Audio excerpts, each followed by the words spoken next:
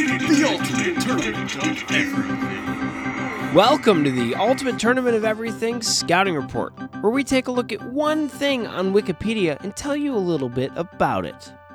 That's right. Hold on to your hats, folks, because I could just tell, I feel it in my bones, that this is going to be an exciting one, though we have not yet randomly generated the individual that we'll be investigating in this scouting report. But that's what we do here. We take a quick little look, a deep dive into one element of the infinite, and see how we believe it may or may not fare when it shows up in the round of competition on a Tuesday or a Thursday. So, Rob, why don't you randomly generate our individual of the infinite?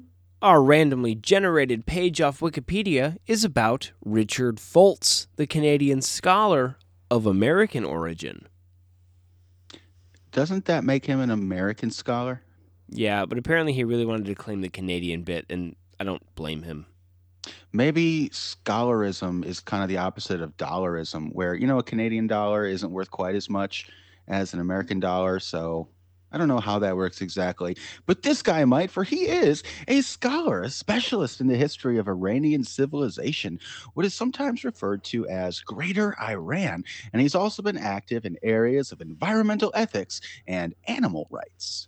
Now, Foltz is a full professor in the Department of Religions and Cultures at Concordia University in Montreal, Quebec, and an affiliate professor at the Centre des Études des Religions Contemporaines, University de Sherbrooke, which I'm assuming is a French thing.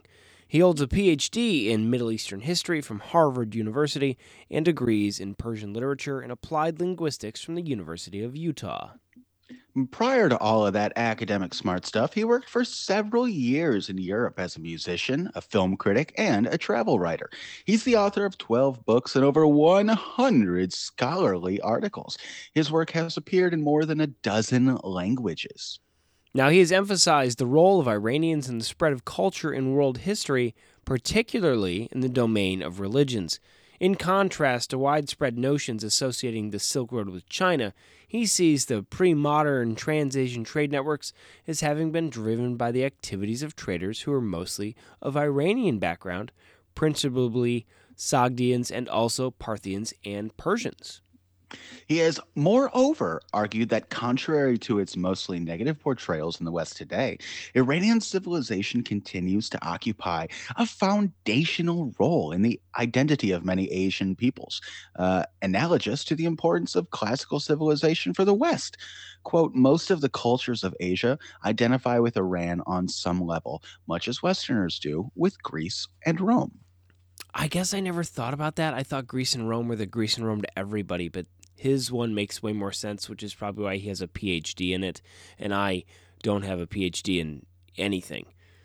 Now, apart from his work on Iranian history and civilization, he also played a formative role in the emergence of a new subfield of religious studies known as religion and ecology, having edited 3 seminal works in this area, including 2 collections devoted to Islam. While sympathetic to attempts by Hossein Nassar, Fazlun Khalid, and others to derive an environmental ethic from Islamic principles, he has questioned the environmental credentials of contemporary Muslim societies, citing fatalism and strongly pro-natalist attitudes as obstacles to the environmental ethic.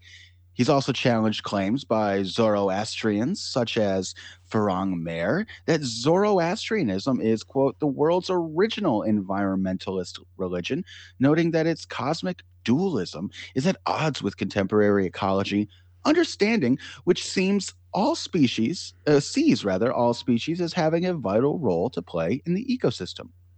Now, he has been deeply critical of global capitalism, seconding scholars such as David Loy and Harvey Cox, who argue that the dominant faith system in the world today should properly be referred to as religion of the market.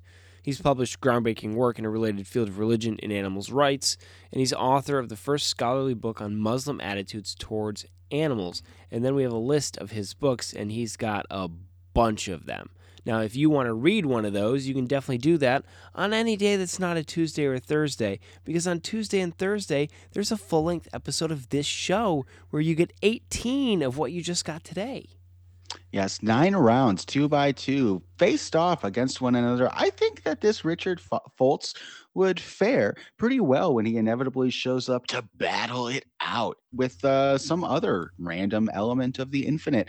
And on every other day, though, that's not a Tuesday or Thursday, we have one of these little scouting reports. I'm sure that you can find time to both listen to one of these and get in a few pages of reading, but definitely prioritize and show us some love first before you open up the book, because your ears are the pathway to your brain for sound. And we hope that you join us to blast open that pathway daily here on The ultimate tournament of everything.